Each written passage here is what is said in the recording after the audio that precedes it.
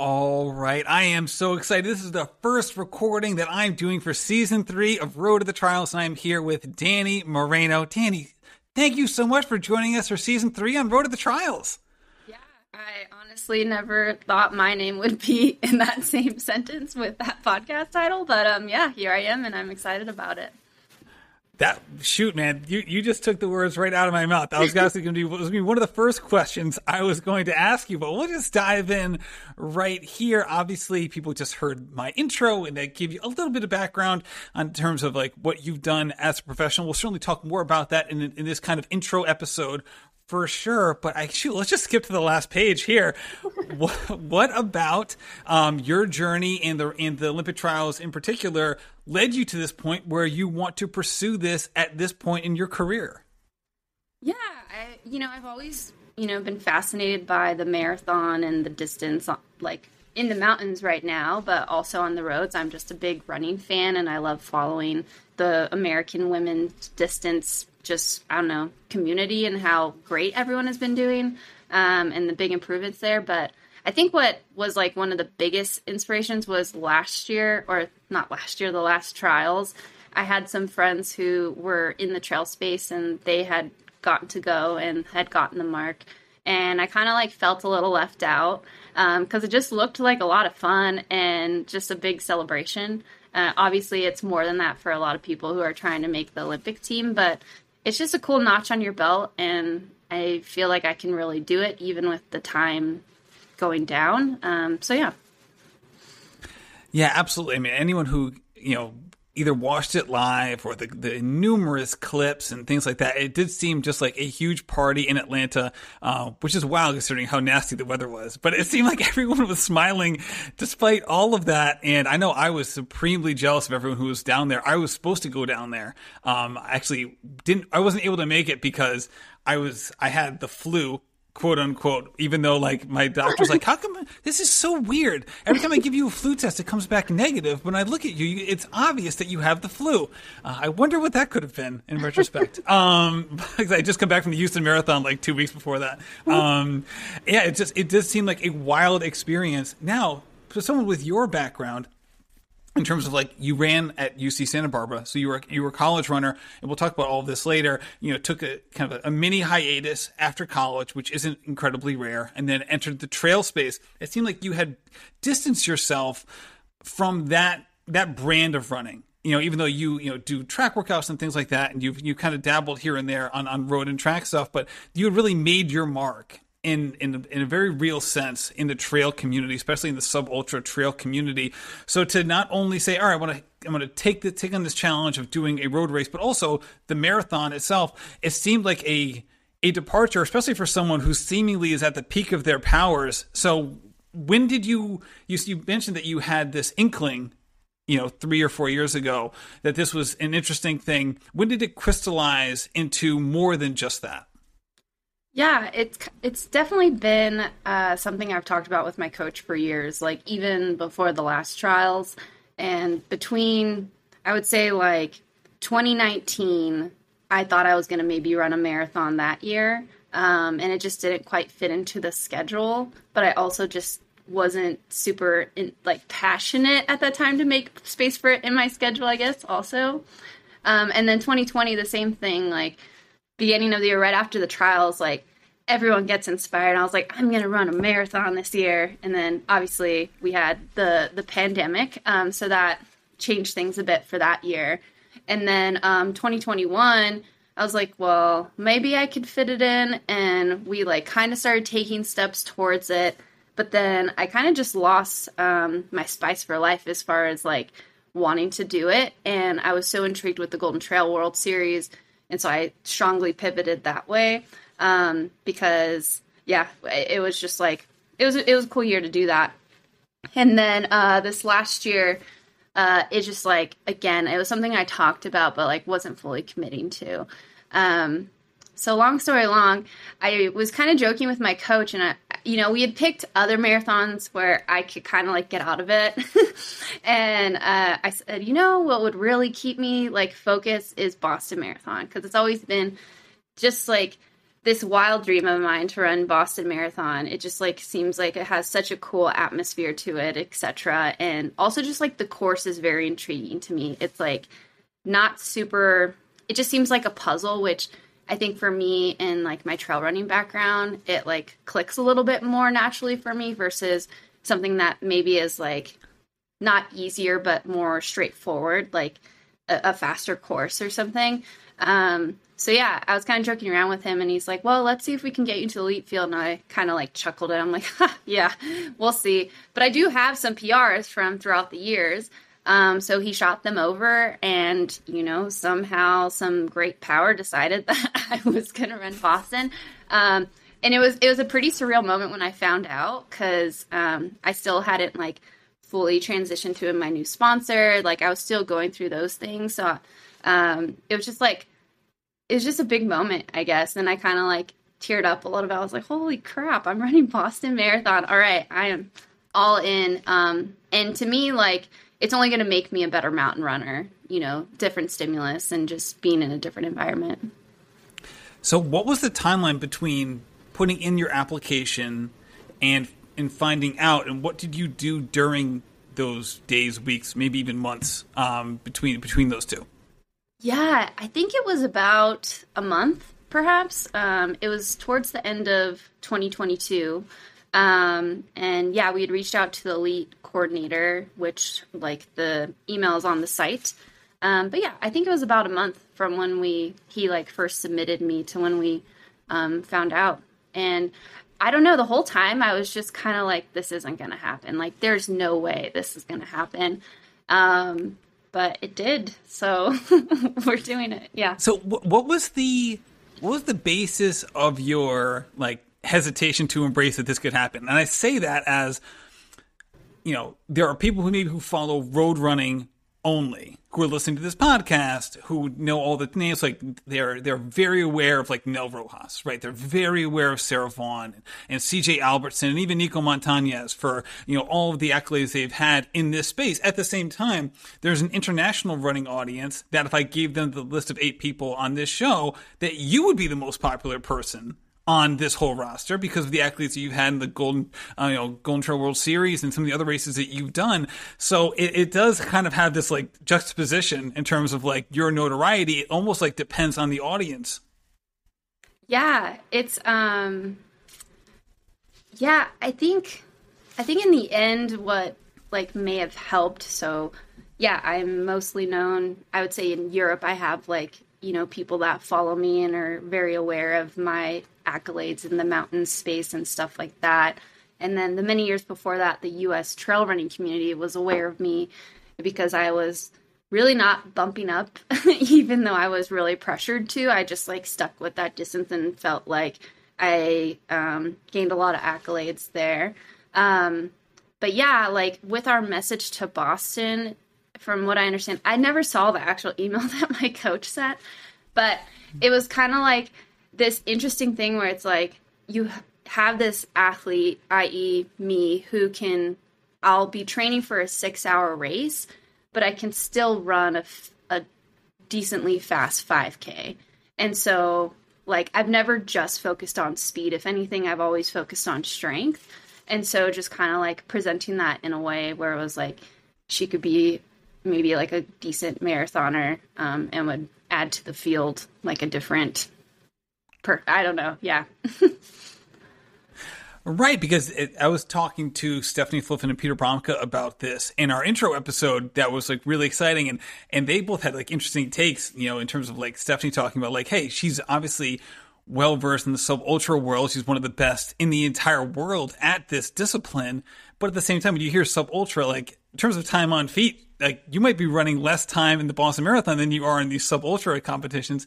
And at the same time, as Peter brought up many times, he's like, you know, even if you're talking about ultras, like she's climbing up a mountain, like her heart rate is probably getting higher than it will be in the marathon, even if she's running a bigger distance. So like, it's not like she's not used to putting out this extremely high output as opposed to like, again, this isn't a knock on anybody, but say someone's like only focused on 100 milers, right? Or even more flat 100 milers, they might not get used to some of the training that would, you know, necessitate this higher output. Whereas like with some of the stuff that you're doing, you're already hitting it, even if you weren't trying to be in like 1635K shape, perpetually throughout every year, which I thought was an interesting tidbit in your podcast with Dylan Bowman back in September. And it's like, oh, this could really work out pretty well. So when you think about the marathon itself as a race, how does it fit into the other things that you have done and worked on? Yeah, I think there's a couple of things. Like, one is I found that some of my most successful, or many of my most successful trail and mountain races, is that I'm able to come back really strong on these courses and like finish the latter half faster, or I'm just holding the same pace despite the terrain still undulating, K's up and K's down. And so I feel like in the marathon, a lot of that is that second half and like how you deal with that. Again, this is my debut, so this is all just speculation and me trying to learn from other folks. But that seems to be a very key part, is like most people can get through the half in the time that they're aiming for, but then can you double that? And so I just feel like I've done that for years. Like I have focused so hard on that second half, and especially this last year with the Mont Blanc Marathon and OCC, like those were both races where, I found my way onto the podium in the latter half. Another thing is like my body can just take a beating, and that's all I hear about the marathon. And so I'm just really excited about that, because I feel that I just have, built my body to be as resilient as possible, especially in these long races where I'm already out there for 4 hours and then I have 5 to 10K of downhill left. Like you're just like, with gravity and everything, your body is in so much pain, and that's where I feel that I thrive. And so again, I just feel like I can apply that to the marathon, that mental fortitude, as well as like having a resilient body that can take a beating. So yeah, I'm excited. I think honestly, the most difficult part for me will just be the maintaining of the speed throughout the entire race, because in mountain racing, I'll be going 10 minutes up a steep incline, which, depending on which race it is, could be really impressive to some people. Be like, wow, she's running 10 minutes at 9,000 feet up 1,500 feet of climbing, right? But to a normal runner, it's like, wow, she's only running 10-minute pace. But then like I can transition that to then 5:30, 6:30 pace, running down like a technical downhill. So even though the heart rate output is like the same the entire time, the undulation in pace is quite different. But again, that's why I'm attracted to Boston, is, looking at people's times and their splits, like there is a slight undulation. And so again, I just think that it will be more applicable for me in my debut. Yeah. Yeah, absolutely. And hearing some people from the ultra world specifically talk about marathon racing in the past, it is interesting in terms of comparing it to how maybe someone like Carmen Graves, who's going to be on this podcast, would talk about, right? So she's someone who's traditionally run the steeple, the 5K, right? So for her, like, this is a very different endeavor. Obviously, she's run a ton of miles in her life, but she's going to be approaching it like, hey, I really need to work on my endurance, right? Maintaining speed for a long period of time. Whereas someone like yourself almost comes at it from like a completely different point of view. Like, hey, this is going to be a faster, more speed-driven endeavor than I have used in the past, which is like such a different thing, I think, for most people approaching the marathon. Certainly most of the people listening to this would never come at it from that angle. And what do you think are the positives of approaching the marathon from that perspective, as opposed to jumping up in mileage to the marathon? Yeah, I will say it is a bit not messing with my mind, but something I'm very aware of, that I'm like, wow, I only have a couple of hours. Like, that's going to go by so fast. But yeah, I think to me, I guess I'm not scared of the body really taking a beating as much, because again, I'm used to gravity on downhills really pushing me. But yeah, I don't know. I don't really know how to answer that question. I'm really obsessed with speed right now. And like, at the same time, I have no concept of marathon pace. Like, it's kind of weird. Like, I can look at a mountain profile and be like, oh, that'll take me X amount of time. But looking at Boston, I just have no idea. So I'm actually kind of leaning into that kind of ignorance is bliss through this very beginning part of my cycle, in that I just don't know what's possible for me. So I'm just going to listen to my coach and go forward with it. Which is also, I'm guessing, like, really exciting, right? I mean, you've done a lot of like similar things in the past in terms of like, all right, this is what I'm going to do, Golden Trail World Series and all these trail races, and there's certainly a bevy of them to choose from. But at the same time, approaching a new endeavor can really be an exciting thing. Going back in time a little bit, you ran at UC Santa Barbara, and then, you know, as a kind of like, you know, similar profile as to maybe some of the other people who are going to be focusing on this show. Post-college, you took a very different path than a lot of them. So can you just walk us back in terms of what was your college experience like, and how that then kind of set up a series of decisions that kind of had you diverting from maybe a lot of your college peers, and doing so in a very, you know, obviously a very successful way, because here you are at the top of your field while still maintaining, again, a day job, which, you know, I think when people think of a pro runner, they don't think about that, but, you know, you hold a day job as well. So it's a really interesting thing to see. But I think I'd love to go back in time again to, you know, 22-year-old Danny, 20-year-old Danny, and the things that happened that set up the career path that you ended up following. Yeah, I think it was kind of a combination of stuff. I came into UC Santa Barbara with, maybe not intentionally, but a little bit of pressure, because, you know, I was one of, I kept being told that I had been one of their biggest recruits in some time. And so that I held a lot of quote unquote promise, you know, that hopefully by the time that I left my collegiate career, I would have multiple school records, and that's who I was going to be, and kind of like setting me up for that. And it definitely didn't go like that. I had a lot of struggles with injuries. The training at first was just such a different stimulus from my high school training. I was pretty low mileage in high school, maybe 30 miles a week. And so we just kept bumping that up, because that's what had worked for a lot of this coach's athletes before. And some that had done really well. A lot of people maybe don't realize, but Stephanie Rothstein is also UC Santa Barbara, as well as Scott Smith, both who ended up on NAZ Elite for some years. Steph Rothstein is obviously still running for them, but they were kind of. When you say that, people who don't know, that's Steph Bruce now. Oh, people who are. No, it's fine. I just want to make sure that if you were like, oh, wait, who is that? I feel like I should know who that person is. Yeah. And so that was like the team right before me, and they came out of that program. And so I was enthralled by that. It's like, yeah, I would love to be as good as her, maybe beat some of her records that she set while she was there. Just give me what she had, sort of thing. And so that's exactly what happened, not just for me, but everyone on the team. So yeah, I dealt with also just like fueling issues, not really knowing exactly what would be best for my body. So I kind of fluctuated and like dealt with injuries that were due to that. And finally, kind of like my junior year, it like came around, and I finally had the year where I'm like, all right, I'm on track. Maybe I will do the Olympic trials that were coming up. I believe it was the year after that. And so because it went well, it was like, all right, now that your body can finally handle this, let's give you even more. And I was kind of all for it. And I was like, yeah, that totally makes sense.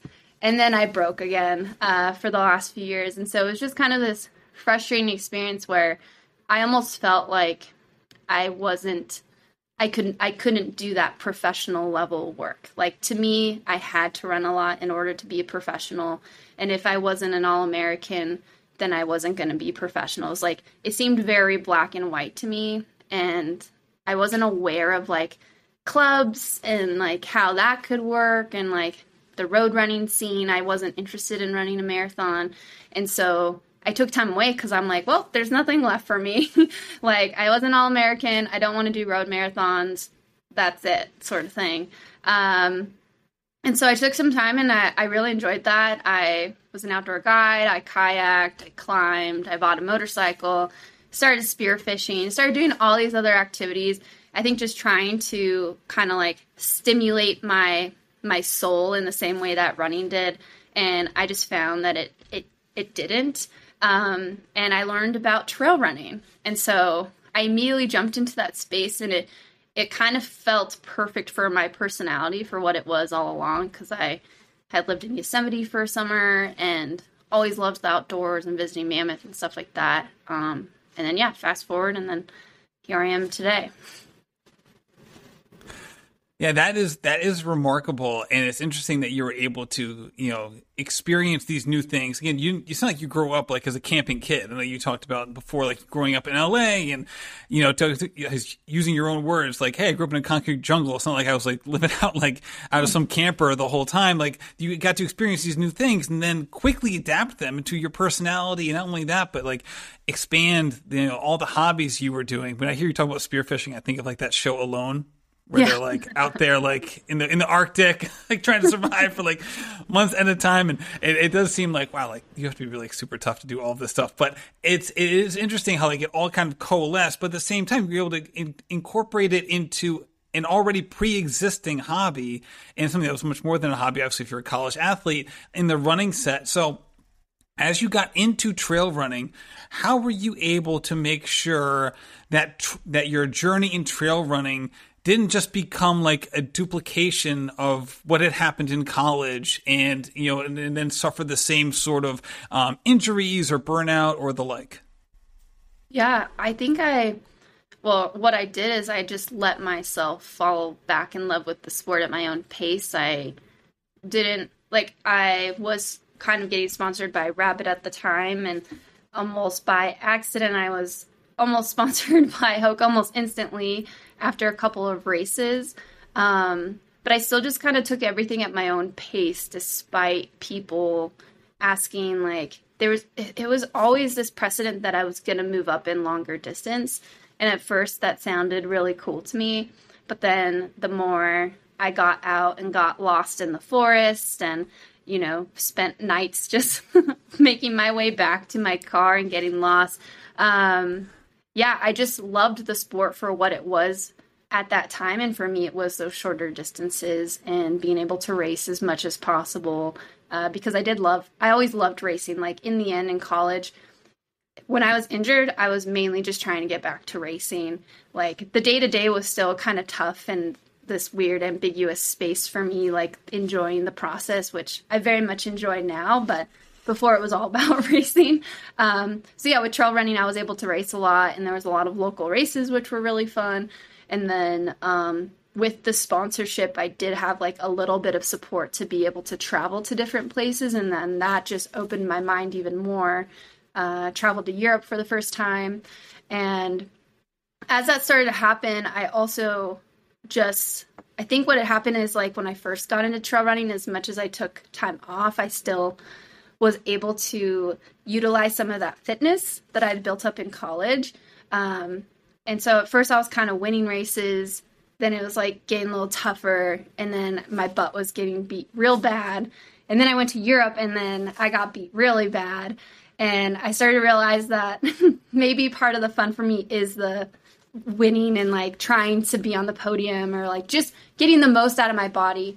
And so realizing that I wasn't at my full potential, I was like, well, I really don't want to coach, but maybe a coach is good for me because I have no idea how to train myself.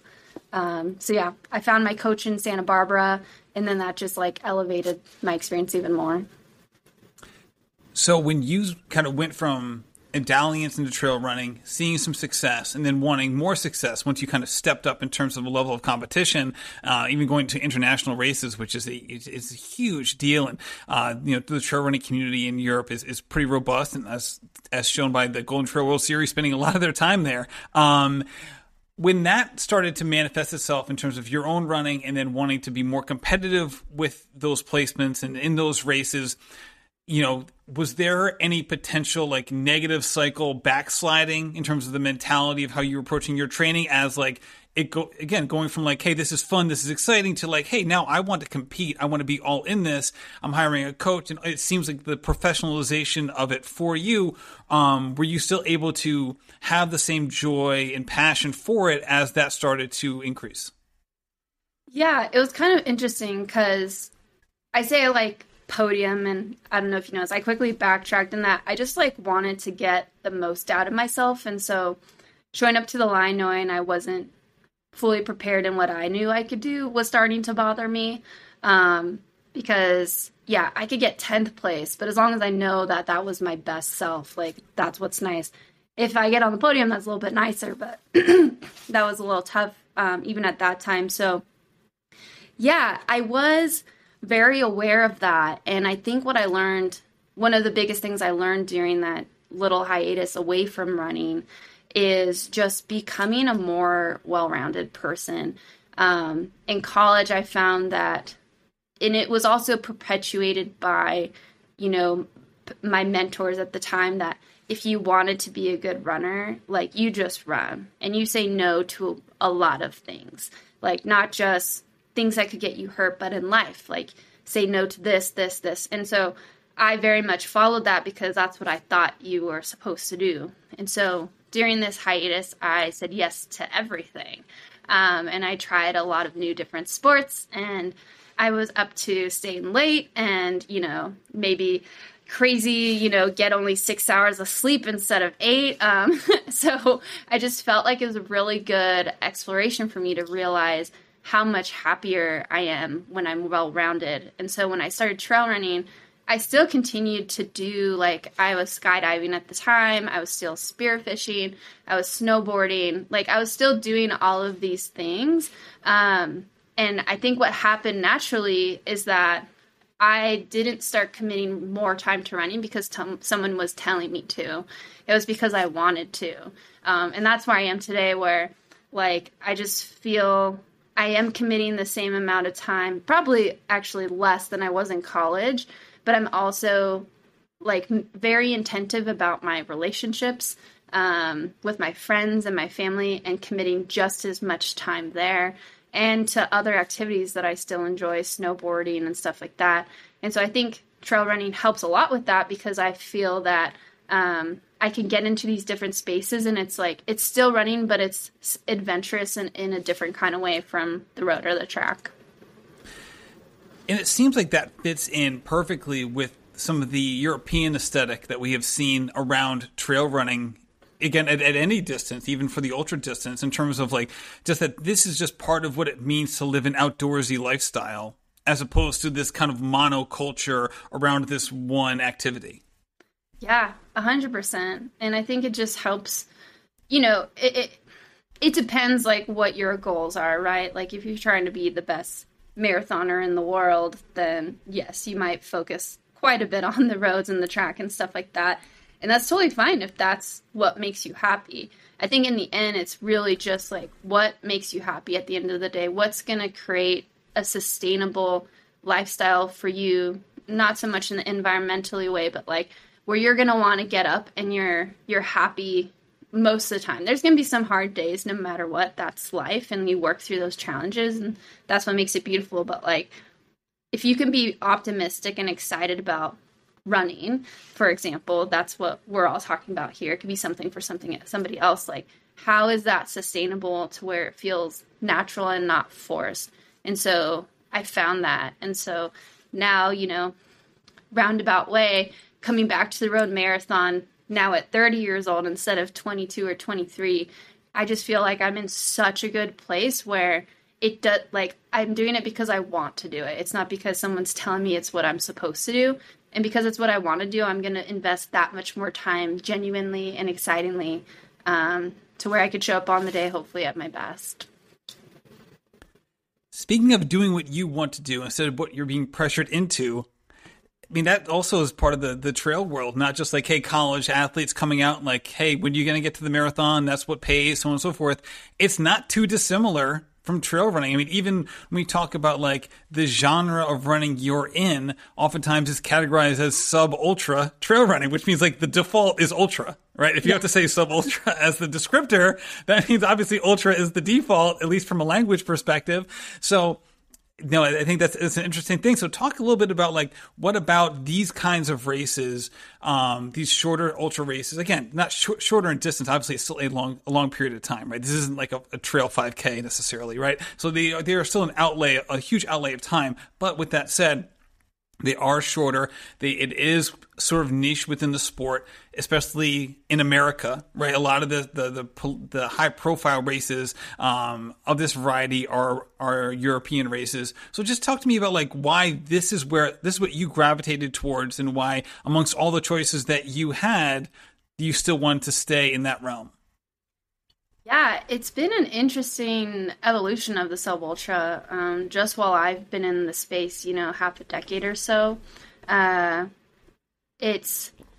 think there's a couple of components. I think one of the first things is in North America, there's this romanticized 100-miler that everyone talks about. I'm just saying like generally that distance. And so it's definitely more prevalent in North America, whereas the Europeans have always been fascinated with the sub-ultras. And like some of their biggest races are sub-ultras, the three big being Zagama, Mont Blanc Marathon, and Sierre-Zinal. And those have all been around for over a decade at this point. And they've always just been fascinated with them. Some of them longer than a decade. And I think a lot of that transition has to do with like maybe like Schemo and stuff like that, and having VKs always ingrained throughout their trail running culture. Whereas in the US, we gravitated more towards the longer distances, and there is a lot of cool history and lore behind these races, like Western States first being a horse route or horse race and stuff like that. And so we just like gravitated towards those. But for me, when I started racing, I just realized that I could race a lot more if I didn't run 100 miles. And it was kind of an interesting nexus in the sport in that there was really not a lot of support for sub ultra. Like when Hoka signed me, they told me I was their only sub ultra athlete, like that focused on sub ultra. But with the anticipation, it was kind of like, you're our only sub ultra, like kind of like a novel thing. But like, you're going to run further, right? Was kind of like always the, like, we're signing you now, but like in a couple years, you're going to be doing Western States. And at the time I was drinking the cola. I was like, oh yeah, I'll be doing Western States and stuff like that. Obviously that's still yet to happen. But yeah, I just realized I could race a lot. And also like, I realized I was in a unique position in that I really wasn't enthralled with just being a professional runner. Again, just like going through that time in my life where I really enjoyed doing all these different activities. And at that time I was working too, various different jobs, but I just liked that well-roundedness. Whereas in college, I did work, but it wasn't full time, and I was an athlete, but I would definitely call myself an athlete student, not a student athlete, with how much time I was committing to it. And just I think most college athletes would absolutely echo that sentiment. Even Division III athletes like myself would echo that sentiment. Yeah. And so, post college, take this hiatus, find this roundedness that I just felt I was starting to thrive in, started to trail run, but didn't want to be a full-time runner. So I ended up, starting to work at a tech job. And that, in an odd way, enabled me to keep running sub ultras because there just wasn't a lot of money in this space. And I was okay with that because I loved it. And again, going back to maintaining and sustaining my happiness in like what I thought was a healthy way, I'm like, I'm just going to do what I want, because for 5 years I didn't do what I wanted. Like, for example, I wanted to run the steeplechase. No, you can't run the steeplechase because you're our 5 and 10K girl. So it's just kind of like this resentment to not being able to do what I wanted also. And then, yeah, I'm just really happy I stuck with it because it made me even more fiery and passionate about getting better at it because it's what I wanted to do.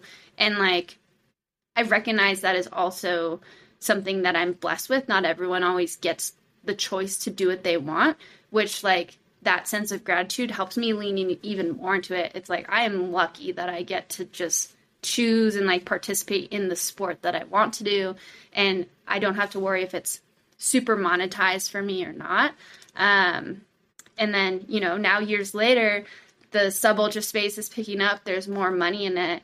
And it's kind of like, I feel like a sort of vet in that I'm like, dang, I'm really happy I stuck with it. And like, now I get to see it go through this new evolution. And like, I'm still competitive. Like, I can still kick it around. I'll say, holy cow, what a year you had in 2022.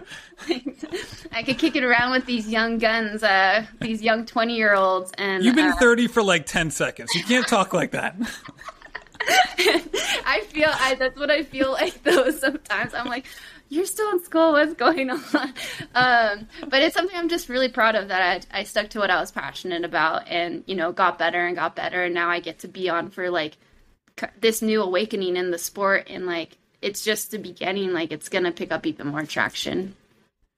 And it's so interesting how, like, even as someone like I'm trail novice, right? Like I've done like 2 trail races in my life. I'm doing my first trail ultra like in like 6 weeks, and like, for me, like as a 42-year-old, like I'm getting into this much later. I've followed trail for decades, but I just hadn't been involved in it as an athlete, and seeing like the Golden Trail World Series like embrace YouTube in a way that is just extraordinary, and seeing that everyone who buys a new TV, right? Like they're all smart TVs now. They all connect to the internet. You don't even need Roku stick anymore. And like YouTube is like basically the most popular channel on TV at this point. You don't even need your phone or your laptop. And it's just so interesting, like the production value of the Golden Trail World Series, to say nothing of what brands put out for their athletes, and just even amateur runners like myself, who I don't do this, but who, you know, there's that bevy of runners who go out there and like put out a ton of videos on like trail and ultra stuff. And it's like, in sub ultra, I should say. And it's so interesting, like how much content is out there now. And that's really interesting and very good on video because of the locales and just the different scenery type things. And it's just so interesting. And just to say nothing of like the technicality of the running terrain, right? Like no one's going to be like, let's look at the ground on the Boston Marathon route to see what, you know, Danny is stepping over. Like, but at the same time, like you go run Sierra Zinal, like I want to see what's happening like underneath their feet. And it's just such an interesting thing. And it's amazing to watch. And I swear, you know, the amount of nights I have not slept very well because I've just like gone on YouTube deep dives, like Golden Trail World Series and things like that on YouTube. It's like probably more numerous than I'd like to tell my coach, but at the same time, it's really engaging content, and sub ultra lends itself to that sort of thing because just the amount of time on feet, it really works well for that kind of format. So it really is engaging, which lends itself to the next question. With the rise of all of this stuff, this is also the same time that you are now embarking on the marathon in such an interesting way. So talk to me a little bit about, we're going to get into the business side of things here, and also dovetails nicely with what you just talked about, like wanting to do the things that you want to do in the way that you want to do them. You recently had a change in sponsor. You're now with Adidas Terex. So what was that conversation like in terms of like telling them, here's my goals, and not all of them are going to be trail? Yeah, they're really receptive to it. They're really nice about it. They're like, all right, we'll make sure you have the fastest legal shoes possible on the day to help you with that. And yeah, I think it's very understood. You know, my pitch to them, if you were to say, is like, it's only going to make me a better mountain runner. And the mountain runners that I'm currently mixing up with, I would say like 85% of them have a road marathon time. And then that next level that I want to hopefully be with this year, they all have marathon times, and they're like quite good. They're very good. I think people assume mountain runners are quote unquote slow, but the top mountain runners, most of them have run under 2:30. And, you know, Nikkei kind of being our pride and joy in the space right now has run 2:22. And so it's just, I think it's actually going to be more of the norm that people start to incorporate more road racing and track racing. I've always been like a huge proponent of it. That's why we've always like done those workouts throughout the years and stuff like that. So yeah, this is like, I think this is just that stamp that I've been putting in the work over the years. Now we're going to have a hyper focus on it. And then to take that speed then into my summer mountain racing season, which is pretty much like the premier season. I'll miss the first part of the Golden Trail Series with Sagama. But June through August, you're just hammering away. So regardless if I was doing a road marathon or not, I would be taking this time to build up a big base. This year, it just looks a little different. So yeah, they were like, yeah, sounds cool. Just as long as you do mountain races too. I was like, oh, I have plenty of mountain races. And with mountain racing too, like what we have is kind of the Q1 is a lot of qualifying races for larger ultra races. So you have the golden ticket races for Western. People are trying to get into OCC, CCC, UTMB, for people who don't know the mountain space. And then you transition into the mountain running season, which is typically May to like beginning of September. And then you transition again to championship season, where most of the championships take place, like the Sky Running Championships. The WMRA is actually in June this year, which we're not too stoked about, but it's still a really good time. It's a little bit earlier than usual. And then the Golden Trail, and then you still have other races. So yeah, I still have plenty of mountain racing on my schedule, which I'm really excited about. And you just mentioned before, and this is what I wanted to bring up too, like all of a sudden, like one of the best, maybe the best female trail runner in the world last year, not named Courtney Dauwalter, like again, ran a 2:22 marathon. Like that isn't a coincidence. And we've seen this slow evolution. And I think part of it is also regional, kind of where you happen to live. But like this evolution of like, no, we're going to go just like not slow jog, but like, 7 hours in the mountains. We have 2 handhelds and 3 gels, and we're just going to go out all day. Right, kind of vibes, right? The Anton Krupicka era, Jeff Rose and Ann Trayson and all of those folks. And not Ann Trayson so much because she was like running to and from work. She was like run commuting, like 100-mile work weeks. It's crazy. But and that has slowly evolved over time to something that's seemingly very different, but also regional in a sense. And it is interesting how you're talking about like, hey, the training is different, but not wholesale different. So we're going to talk much more about training for Boston in our next episode in 6 weeks or so, when we're getting a little bit more Boston specific and marathon specific with our conversation. But right now, living in Mountain Lakes, California, talk to me about like what running looks like for you right now and how it may have differed from the past, and also like how weather affects it. Right? Because you live at a high elevation. I've seen some pretty wild Katie Azimuth Instagram stories of like the snow, like basically 2 people high. They're measuring snow by people, not inches. So it seems like a pretty wild scene over there. Yeah, it's been an interesting winter. The fact that we have going around is we have the most snow than any other snow resort in the world right now. So it has, in previous winters, I actually saw dirt a little bit longer, but this year it's just been snow and ice. But yeah, I would say the biggest difference is I'm on the treadmill a lot more. So I've learned to quickly make friends with the treadmill, only because I actually love running on the snow. Like, I think it's great for trail and mountain running specifically because it really strengthens your stabilizers. It's like, some people don't like because it feels like sand. That's honestly why I love it. It's like a little hard each step. I can still like get on trails and stuff like that. And I can like start to really work my downhills without the super pounding of like the hard dirt and hard rocks that I'll get all summer. So it's like a really good transition, and I can do it almost every day.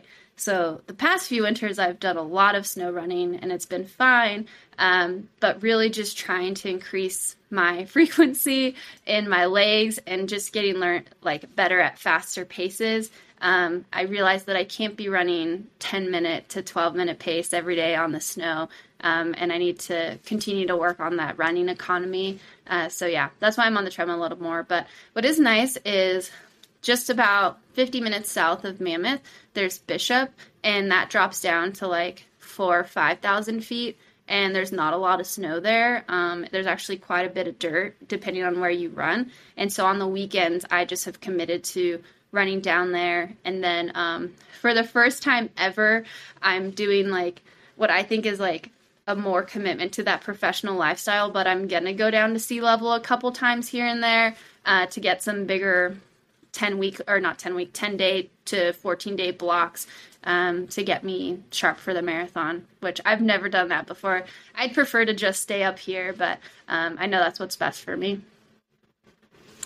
And is that also just in terms of like being able to reach those paces without like like your heart beating out of your chest because like you're like low on oxygen? Like, I mean, obviously you're used to, redlining, but usually it's because you're on like a 20% grade, I would assume, as opposed to like redlining on flat ground. But people who don't know, like, again, for someone like yourself, like hitting, critical velocity type paces at 9,000 feet is basically impossible because like you can't get to that speed without like your lungs bursting because of just your aerobic fitness. Yeah, 100%. And then you layer in, this morning I went for a run and it was 2 degrees. And so it being extra cold, it makes it even that much harder for your lungs to get going and for you to bust out those fast paces. But yeah, just getting used to those faster paces that I'm going to have to, settle in for the whole 26 miles or so. So, leading into our next conversation will be roughly 6 weeks from now, which I'm really excited about. Before we have that call, are there any other races on the calendar, any things that you're going to be doing in preparation for Boston? Yeah, so I'll be going to Arizona the next 2 weeks to get some warmth. I actually have a Terex training camp there for a week, so I'm actually really excited about that because I'll be actually doing more trails that week with some speed. I just totally believe that the two complement each other, especially training for Boston and with the hills there and your quads having to be strong. The trails really get the quads strong for sure. So I'll be going there and supporting some athletes at the Black Canyon 100K, which is one of those ticket races. So I'm really excited. I think that'll give me a surge of inspiration because I've just kind of been grinding it out by myself. One of the many reasons I chose the Adidas team is they do a lot of these team-oriented activities, and I was very much craving that. So I'm really excited about that. And then I might be doing a half marathon. It's not like the typical half marathon where it's you find out you get your PR and then you're going to help you get your pace for your goal marathon. This would be more of, during still a high volume week, let's just see where the legs are at when they're tired sort of thing. So it probably won't be like a PR crushing performance, but just to like get back on the roads again. I haven't really raced on them in months. So it'd be nice to just get out there and get those nerves going, that excitement going, etc. And that's the Rock and Roll Las Vegas half marathon, because that's actually pretty close to me. It's only a 5-hour drive, which 5 hours, I'll take that. That's like a daily commute. So yeah. I love that. See, I live in Rhode Island, which means 5 hours is I think it's at least 7 states away. Yeah. Like, oh my God, 5 hours. No, I mean, hey, that's great. That is fantastic. And I'll tell you what, if you're going to go from like, running European trails, you're like, I'm going to take a little step into road running. I don't think there's a much more like stark contrast between going for a World Series and the Rock and Roll Las Vegas half marathon. That's why I looked up some videos and I was like, this is a perfect intro for sure. It's like bands and it's at night on the strip, and I am not a Las Vegas person personally. I think it's a cool place, but I don't go there unless I'm driving through. So yeah, it seems like it would be a very cool thing. I don't know what's going to hurt more, your lungs, your legs, or like the headache that might be induced from like just like stimulus overload. Yeah, no, I don't know either. I'm probably my legs, probably. probably. Good bet. Are you planning on actually like officially crewing any of your Adidas Terex teammates, or are you just going to be like on course, like, providing support and having a good time and just like enjoying the festivities? I think we're all sort of crewing, because it's basically like a camp. So there'll be It's just so many rock stars there. I'm so excited about this team. But we'll all be there, and then there's only a couple athletes that are actually racing, so we're gonna divide and conquer. And I'm sure I can't remember if you get pacers at Black Canyons, but I'm sure they already have that situated. Like, but I'll be there to like give them stuff if they need it. Yeah. Right. I'm trying to remember. I was watching a couple of videos on Black Canyons a couple nights ago. I think it was the 2017 race, the one that Alex Nichols won the men's race and Claire Gallagher came in second in the women's race. I think it was that year. And they didn't; those two didn't have pacers, but I think it was the second place male had a gentleman running with him for like the vast majority of the time, and the guy like looked super fresh. So there's no way he was with him the whole time, or he just would have won the race because he was like having like the time of his life running with the second place person. You're like, wait, maybe this guy should have just raced himself. But he like was having like this wonderful time. But so it made it seem like they allow it, but I guess that was also 6 years ago. So who knows? Yeah, who knows? Well, Danny, thank you so much for joining us, not only for this episode, but for this whole upcoming year. This is going to be a blast. We'll talk about Boston next time, and then post-Boston, then we'll get to talk about the upcoming trail summer, and then, you know, we'll see what the fall has in store as you not only go into championship trail season, but also start looking ahead to February 3rd, 2024, and try to see how you can maximize that experience. So, Danny, thank you so much for coming on the show, and I can't wait to talk again in a few weeks. Yeah, thanks so much for having me, and like I hope people find this interesting so they keep following along.